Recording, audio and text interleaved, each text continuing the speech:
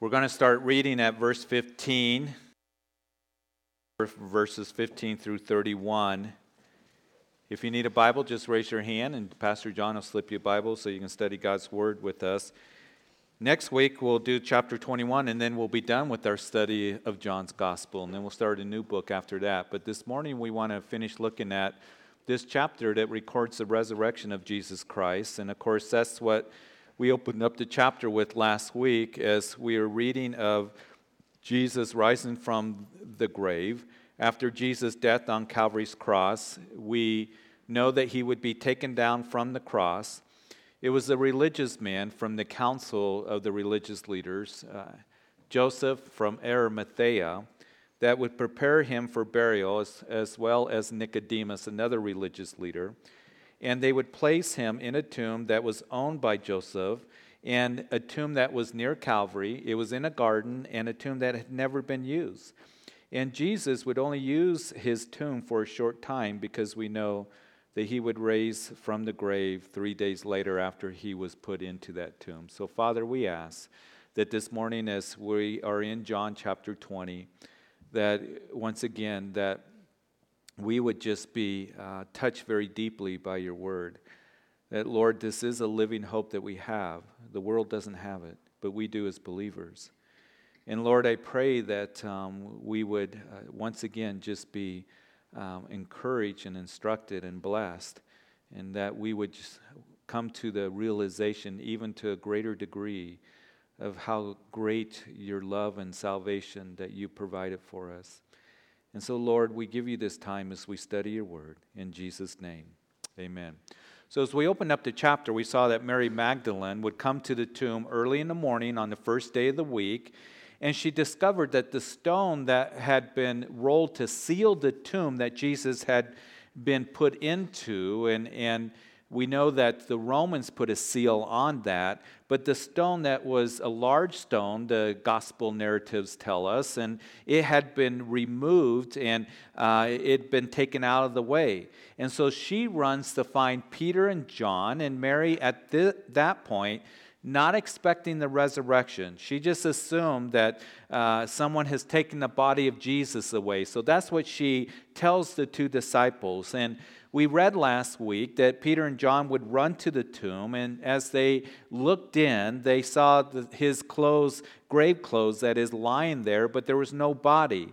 And we left off last week with Mary returning to the tomb, looking in, and she would see two angels, two that were in white. Whether she knew they were angels or not, we don't know for sure, but in verse 13, they would say to her, "Woman, why are you weeping?" And she said to them, "Because they have taken away my Lord, and I do not know where they have laid him." So she's just assuming that the reason there's no body there is because they have taken his body away. And as she backs out of the tomb, she turns around, she sees someone that she supposes to be the gardener. Again, at this point here that we ended last week, she's not expecting to see Jesus. And as we left off at verse 15, we see that she thinks it's the gardener, and Jesus in verse 15 said to her, "Woman, why are you weeping, and whom are you seeking?" And she would say to him, "Sir, if you carried him away, tell me where you have laid him, and I will take him away." And that's where we left off. And now we're going to see that Mary here is going to discover that this person that she is talking to is not the gardener, but the Lord himself, that indeed that he's alive, that he's risen from the grave. In verse 16, Jesus said to her, "Mary," and she turned and said to him, "Rabboni," which is to say, teacher. So, Mr. Gardener, tell me where his body is, and I will go and I will bring him back. I will go and get him. And Jesus says one word, Mary, her name, and she recognizes his voice.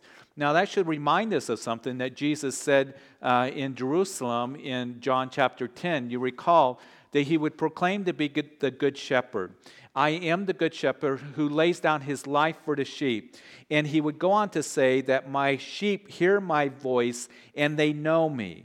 And can you imagine as he says one word, her name, Mary, and just the overwhelming joy that she is feeling right now. She realizes that the one who meant the most to her, Her Lord wasn't dead any longer. His body had not been moved. His body had not been taken away. It had not been stolen. But you're alive. And in her excitement, she embraces Jesus. And how do we know? Well, verse 17 tells us, Jesus said to her, "Do not cling to me, for I have not yet ascended to my Father, but go to my brethren and say to them, I am ascending to my Father and to your Father and to my God and your God." So some of your translations might read, "Mary, don't touch me." And it has caused some interpreters to wonder why Jesus could not be touched. And I don't think that's what Jesus is implying or saying to Mary. "Oh, Mary, don't touch me. You can't touch me." Because what we're going to see later on in this chapter, in just a few verses, that we're going to see that Jesus is going to tell Thomas, "I want you to touch me. Touch my wounds and touch, the nail holes in my side where the Romans put a spear up through my side." And Thomas would do that. But is the better translation here in verse 17 is what we read here in the New King James is, "Mary, don't cling to me.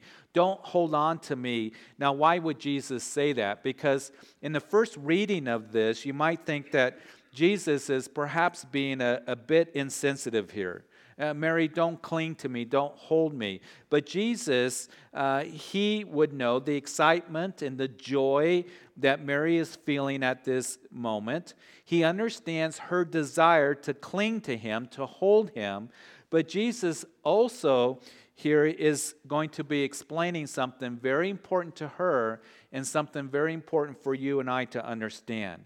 "Mary, don't cling to me. I have something for you to do." And this is important. Listen, "I have not ascended to my Father, but I want you to go and tell the brethren that I am ascending to my Father and to your God, to my God and your God, to my Father, to your Father. And that is why I came to this world. I came to this world to die for your sins. And the purpose of my coming was to provide reconciliation." Now, that's just a word that means relationship. I came to provide relationship with the Father. I came so that relationship with the Father might come through me as I went to the cross and died for your sins, and now forgiveness is possible. Eternal life comes through me, and relationship, reconciliation with the Father. And I'm going to ascend to the Father, where I will sit at his right hand. And he will be your Father and your God because of what I did on behalf of you. And now you are linked to the Father. You can have relationship to the Father. You can have closeness with the Father. That's why I came, Mary. And you see, that's the news for you and for me on this Sunday morning. The reason that Jesus came is that we would have forgiveness of sin. That we, yes, can have the hope of heaven, but also that we can be linked to the Father and have relationship with him that only comes through Jesus Christ. So Mary, you've got to understand what I have done for you. Reconciliation between you and your Father. And now you can enjoy him. You can have closeness with your God. And you can go into, as Hebrews chapter 10 declares, into the Holy of Holies with confidence. It's not with our own confidence. It's not because we've earned it. It's not because we're so good or worthy. It's because of the blood of Jesus, as the writer of Hebrews declares in chapter 10. Into the Holy of Holies, and they would know what that meant, those of the Old Testament. The Holy of Holies, of course, was the inner sanctuary where the Shekinah glory of God was, the tangible presence of God.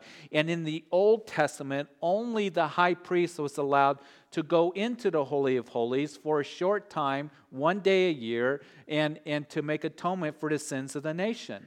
Now we as believers, we can have fellowship with the Father, go into his presence, to the throne room of grace anytime we want, and we can do it any day of the year, and we can stay as long as we want. So here is something very important for us to understand this morning. So Mary, you need to let me go right now. I know you want to cling to me, but I have a message for you to give, and that is the good news. It's the gospel message. Jesus has provided forgiveness and salvation, and reconciliation. And one day, as Jude writes in the back of the New Testament, in that little epistle of his, he declares that you and I as believers, that we're going to be presented faultless before the Father with exceeding joy. And it's all possible by Jesus' death on Calvary's cross and his resurrection.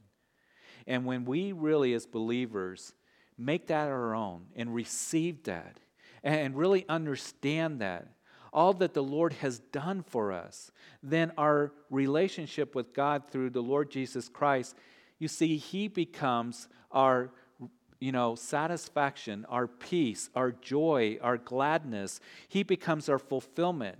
He's the one that brings us true purpose in our life presently.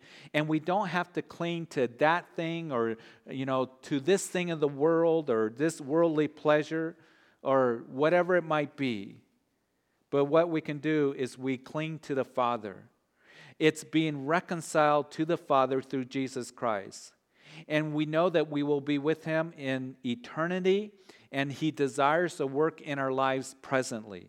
So I want to encourage you to really understand of what Jesus has done for us in providing forgiveness of sin. The greatest need of man is to be forgiven. And then also that we have eternal life, the promise of eternal life. But also know this, that you now have access to the Father. You have relationship with him, and we can enjoy him. So I want to ask you a question. Do you enjoy your relationship with the Lord? Spend time with him. We get to walk with him and listen to him and enjoy him. And we get to seek him. And so, Mary, I want you to go and tell the brethren that reconciliation has come. She's the first missionary to go out and give the gospel. You see, her love for the Lord qualifies her to be the first ambassador of Jesus Christ. So not only do we realize that we have relationship now or reconciliation with the Father through Jesus Christ, but then we're told, as Paul would write to the Corinthian believers, we have the ministry of reconciliation. And what that simply means, as you know, is we get to go out and we get to tell others what we have experienced, what we have, what Jesus Christ has done to provide forgiveness of sin and salvation and reconciliation. So Mary is going to be the first one to declare the greatest news ever given to mankind, that Jesus is alive. He died for our sins.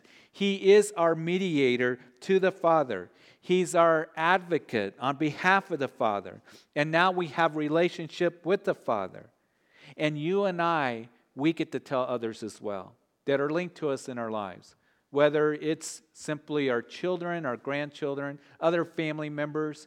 We get to tell those at work that we have opportunity to speak to and minister to, perhaps neighbors, others, friends, school, mates that we have, that we know. We get to tell others of the great gospel of Jesus Christ and that they too can have relationship with the Father. We want them to know the Father. We want them to experience what we have, to be forgiven, to have, that joy and that peace, to have that promise of eternal life. And they too can experience that and have that as they put their faith and trust in Jesus Christ. So, Mary, I'm going to give you the ministry of reconciliation. You go and tell the brethren that I am alive. I've risen from the grave. I'm going to go to their Father and to their God. And so verse 18, Mary Magdalene came and told the disciples that she had seen the Lord and that he had spoken these things to her. Then the same day at evening, being the first day of the week, when the doors were shut, where the disciples were assembled for fear of the Jews, Jesus came and stood in the midst and said to them, "Peace be with you." So later in the day, this is still the first day of the week, Resurrection Sunday, Jesus makes an appearance to the disciples in the evening. Now, the Gospels tell us of 5 appearances Jesus made on Resurrection Day.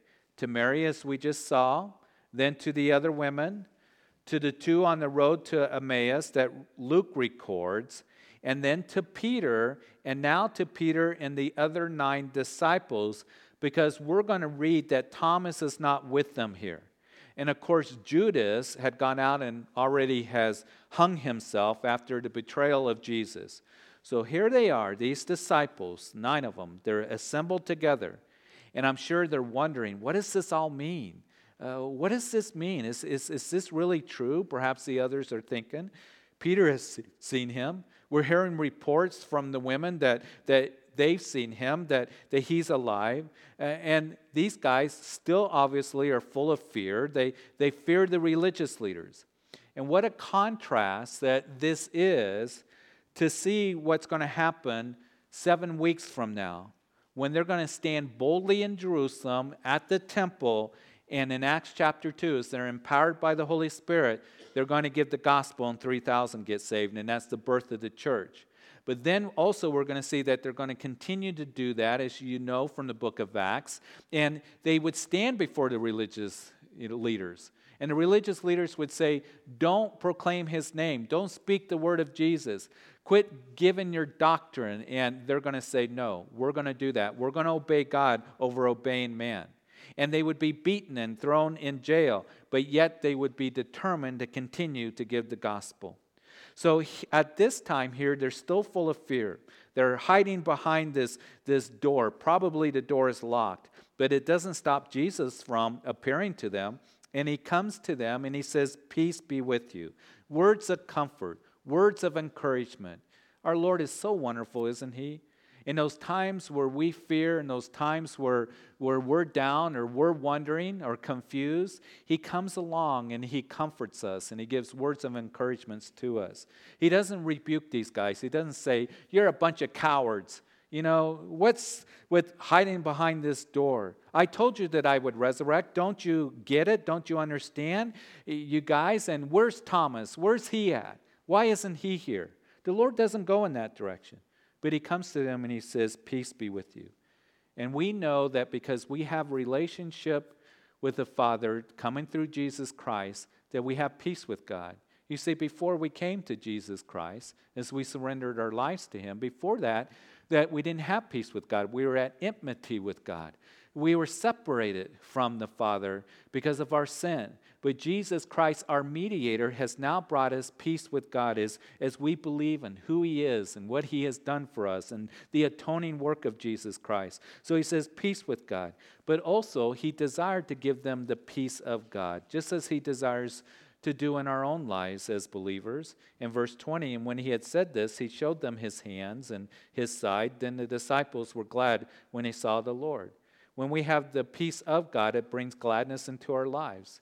He is confirming to them that truly that he is risen from the grave and that he's alive. Look at my hands, showing them the nail marks, the wounds from those spikes driven through his hand. Look at my side where the Roman soldier thrust that spear in my side. And so Jesus said to them in verse 21 again, peace to you. And as the Father has sent me, I also send you. And when he had said this, he breathed on them and said to them, receive the Holy Spirit. And if you are forgiven the sins of any, they are forgiven them. If you retain the sins of any, they are retained. So Jesus now commissions them to do the work of the Lord, to give the truth of the Lord. They are now being sent out by the Lord. You go out and you tell the world that I am alive. And then he would breathe on them and say, receive the Holy Spirit. Now, you recall in John chapter 14 that Jesus said to his disciples that I pray to the Father that he will send you another, the helper, the comforter, the Spirit of truth. Speaking, of course, of the Holy Spirit. I'm not going to leave you as orphans, but he's going to come to you, for he dwells with you and will be in you. So these disciples are not going to carry this message of the gospel alone, or that is in their own abilities, their own energies, but with the strength and the power of the Holy Spirit. Now here in verse 22, when Jesus breathed on them and said, receive the Holy Spirit would be in them, en in the Greek, as he said in John 14 would happen. Now you might recall, clear in the beginning, in Genesis chapter 2, that when God created man, Adam, that in chapter 2, verse 7, that when God formed man out of the dust, out of the ground, and he would then breathe into his nostrils and the breath of life, and man became a living being. In John chapter 3, you remember, how it was Jesus that told Nicodemus that you must be born again. That which is born of the flesh is flesh, but that which is born of the Spirit is spirit. Don't marvel that I say to you that you must be born again, Nicodemus. So Jesus telling us that we must be born again by the Spirit of God. So the Holy Spirit has been with them. Now here the Holy Spirit is in them as Jesus breathes on them and says, receive the Holy Spirit. And the disciples are born again. Just as God breathed life upon Adam there in Genesis chapter 2, now God breathes in them the Holy Spirit, so they become alive spiritually. They are born again. Now we do know from Luke chapter 24, verse 49, that at this time, that Jesus, having breathed on them to receive the Holy Spirit, would then say to them, I will send you the promise of my Father, so wait here in Jerusalem until you are endued with power from on high. And we see that in Acts chapter 1, don't we? In verse 8, that Jesus would say to them, you're going to receive power when the Holy Spirit has come upon you, epi in the Greek, upon you, and you shall be my witnesses in Jerusalem, Judea, Samaria, and to the ends of the earth. And we know that that did indeed take place on the day of Pentecost in Acts chapter 2. So here the Holy Spirit in them, and then the Holy Spirit in Acts chapter 2 coming upon them. So you have the indwelling of the Holy Spirit and the empowering of the Holy Spirit. I just want to remind us how we need the Holy Spirit in our lives. The Holy Spirit to empower us so we can be His witnesses to the people around us in our lives. And then in verse 23, this is an interesting verse, isn't it? Because some of you might be thinking, what does Jesus mean by this? You know, and some have taken this to mean that the apostles were providing forgiveness of sin. Going around saying, well, you're forgiven, and you're not forgiven, your sins remain. And over time, what happened is that a doctrine was developed around this to where that there are some circles, even today, that believe that you have to go through a man to receive forgiveness of sin. That you have to go through him, that he's the mediator. Through a ministry leader, a pastor, through a priest, whatever it might be. And so is that what Jesus is saying here? No. What he is saying here, we as disciples, sent out ones for Christ, giving the truth of the gospel, that Jesus loves you, died for your sins, he rose again from the grave, he's alive. As his disciples, apostles, as we are sent out, in other words, these apostles here with the big A, that is the original apostles, they were not to go around telling others that, they are the ones that provide forgiveness or, retain forgiveness. There's no evidence in the book of Acts or in the epistles that the apostles went around saying or doing that. So it is not providing forgiveness, but it is proclaiming forgiveness. It is announcing the good news that forgiveness is available through Jesus Christ. It is announcing God's terms on how a person can receive forgiveness, and that is through Jesus Christ, believing on him in the atoning work of the cross. And the Word of God says that if you reject him, that your sin remains. You recall that he told the religious leaders that if you do not believe that I am him, then your sin remains. You remain in your sins. So it's not providing forgiveness, but it's proclaiming forgiveness. In verse 24, now Thomas, called the twin, one of the 12, was not with them when Jesus came. So in verse 19, when Jesus first appeared to the disciples, Thomas was not with them. Thomas, you've missed the meeting. You've missed it when Jesus was there. He missed out on revelation. He missed out on truth that was given. I just want to remind us that the book of Hebrews tells us that don't forsake the assembling of yourselves together, as is the manner of some, especially as you see the day approaching. So we are to be assembling together with the brethren in fellowship. And it's important that we keep that as a priority in our lives, especially as we see the day approaching. One day, when the Lord comes back. When the day of the Lord comes, and we know that we're getting closer to that time. But here's the thing. I know that we can't always be in fellowship, and there's going to be times where you miss. But when we are in a routine, or we end up just making excuses to where we're not being in fellowship, then we end up missing out on truth. We end up missing out on revelation given to us. We end up missing out on being in fellowship and encouraged and blessed. So here, Thomas, he missed out on all that. So Thomas was gone for whatever reason. In verse 25, the other disciples therefore said to him, "We have seen the Lord." So he said to them, "Unless I see his hands, the print of the nails, and put my finger into the print of the nails, and put my hand into his side, I will not believe."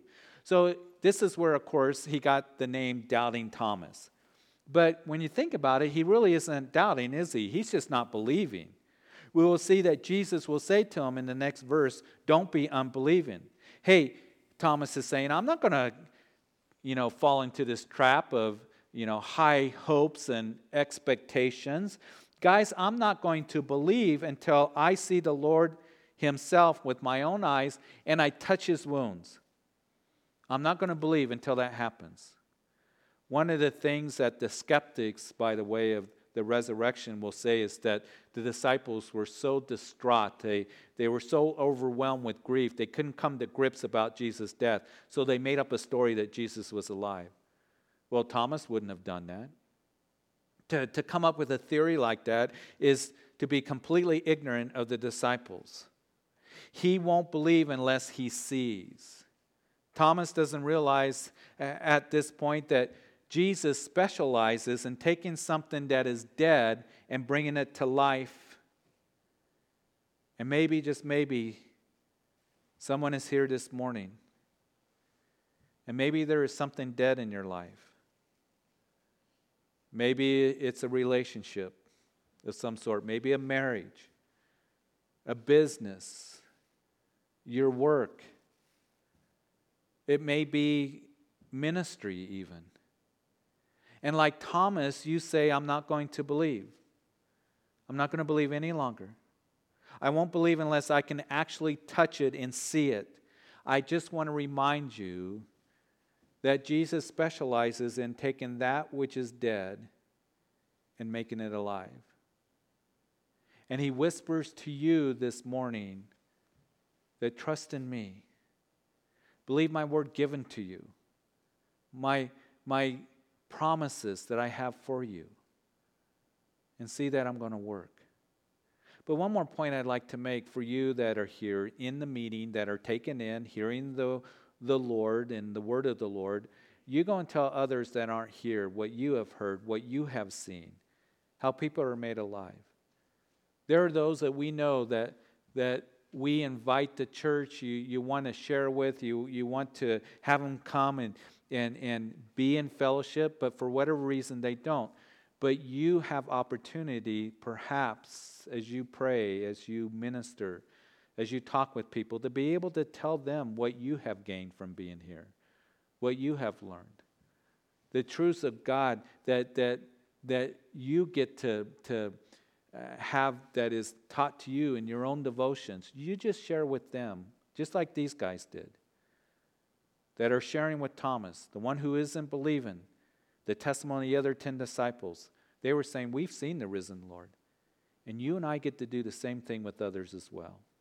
And after 8 days, his disciples were again inside, and Thomas with them. And Jesus came, the doors being shut, and stood in the midst and said, "Peace to you." And then he said to Thomas, "Reach your finger here and look at my hands. And reach your hand here and put it into my side. And do not be unbelieving, but believing." And Thomas answered and said to him, "My Lord and my God." And Jesus said to him, "Thomas, because you have seen me, you have believed. Blessed are those who have not seen and yet have believed." So Jesus appears to the disciples again, and this time Thomas is there. And the Lord, who knows everything, he knew what Thomas had said. Remember this, that the Lord sees everything. He hears everything. Go, and he tells Thomas, "Thomas, touch my wounds, feel them. Don't be unbelieving, but believing." And Thomas responds by worshiping the Lord, doesn't he? He says, "My Lord and my God," both titles of deity. And we see here that Jesus accepts that worship. He does not correct Thomas and tell Thomas, "Don't worship me, don't call me God." He doesn't do that. We know in other places, like in Revelation chapter 22, when John fell down before the angel to worship, the angel said, "Stand up, don't do that. I'm a fellow servant." In Acts chapter 10, Cornelius, the Roman centurion, fell down to worship Peter. Peter didn't say, "Hey, I'm the first pope, you should be worshiping me, and I'm the great apostle." No, he said, "Stand up, for I'm a man as well. Don't worship me." In Acts chapter 14, Lystra, when they were proclaiming Paul and Barnabas as gods, they tore their clothes, Paul and Barnabas, and said, "We're not gods. You need to turn to the true and living God. We're just men."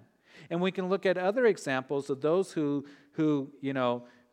were bowed down to worship, and they corrected those who were doing that. Don't do that.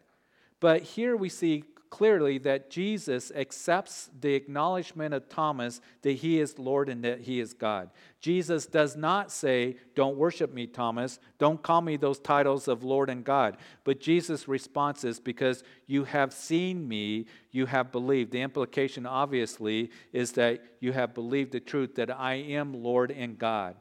And blessed are those who have not seen and they believe. Faith, of course, in Hebrews chapter 11 tells us that faith is the substance, or that is the realization of things hoped for, and the evidence, or that is the confidence of things not seen. In other words, faith sees what the man who lacks faith never does. And then as we finish this morning, and truly Jesus did many other signs in the presence of the disciples, which are not written in this book, but these are written that you may believe that Jesus is the Christ, the Son of God, believing that you may have life in his name. So many other signs Jesus did do, and John will, end this gospel by saying, if all the things that Jesus did were written down, the world could not contain the books that were written. So Jesus did much, much more than what we have read over the last several months in these 20 chapters. But John, inspired by the Spirit of God, says, "I write these things down that you may believe that Jesus is the Christ, and believing in him that you may have eternal life." One of the things that will help you when people become believers and they're new believers and young, they'll say, "What should I do? What book should I read? And what should I do in starting to read the Bible?" John's a good book. Or if those who are questioning, those who are wondering about God, "Hey, I've never read the Bible." Well, just read the Gospel of John. That is a good book to turn them to say, read John's Gospel, because John wrote the Gospel that we may believe that he is the Christ, that Jesus died for our sins, that he rose from the grave, and that he's alive.